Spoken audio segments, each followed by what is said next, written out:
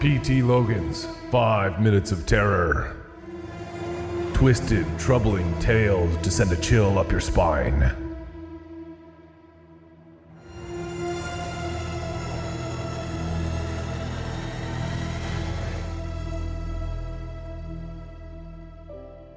Bus driver. "Come on, get on," the bus driver said as he leaned out the open door. He had a huge grin on his face, and for a moment, Tammy thought his teeth, hundreds of them, were all sharpened into points. "No thanks, I think I'll walk," Tammy replied. She kept her head down and put one foot in front of the other, expecting the bus to drive off. It didn't. It continued to cruise at the same pace that she was walking. "Hey, I've got one more seat with your name on it," the bus driver urged. Tammy looked over at the leering man and shook her head. "No, I like to walk." The bus driver wouldn't give up. "But you're going to be late for class." "One seat left, Tammy. Get on." The driver waved his arm dramatically. Tammy wondered how the bus driver knew her name, because she'd never seen him before. In fact, she didn't think that there were any buses that went to Edinburgh Elementary. "Last chance, Tammy." This time, when she looked over at the driver, she saw that his teeth really were pointed. Not only that, but his eyes were red. A deep blood red, almost maroon in color. Tammy felt her heart start to race. "I'm gonna walk," she said, her voice trembling. "Get on the bus, Tammy," the bus driver suddenly shouted. He reached for her, and even though they were a good 15 feet apart, the driver's arm seemed to stretch, and the man's long yellow fingernails nearly grabbed her. Tammy jumped back and stumbled on the curb. That made the bus driver laugh. This was no normal laugh either. It was high-pitched and made Tammy's ears hurt.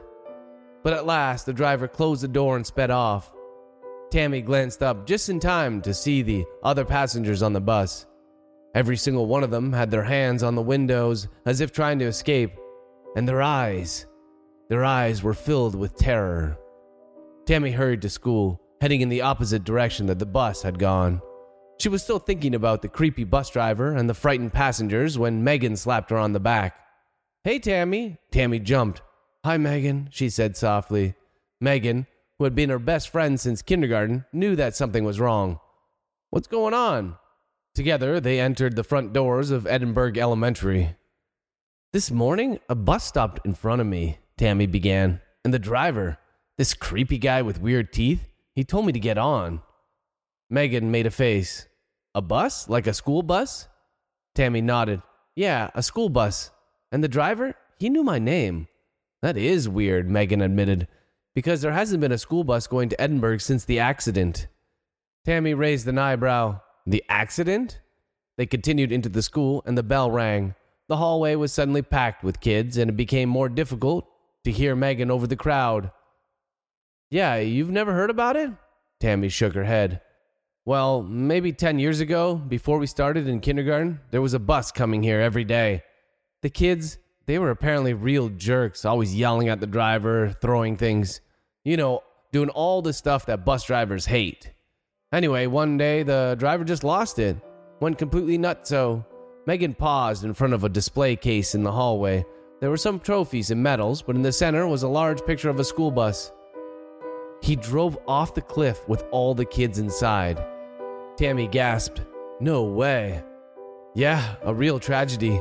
I can't believe you've never heard this before," Megan continued. "Anyways, that's a picture of the bus, and it was taken the morning before the tragedy."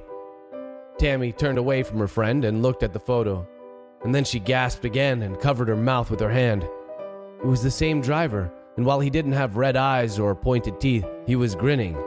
His hand was even out the open door, and he was beckoning at whoever was taking the picture to enter.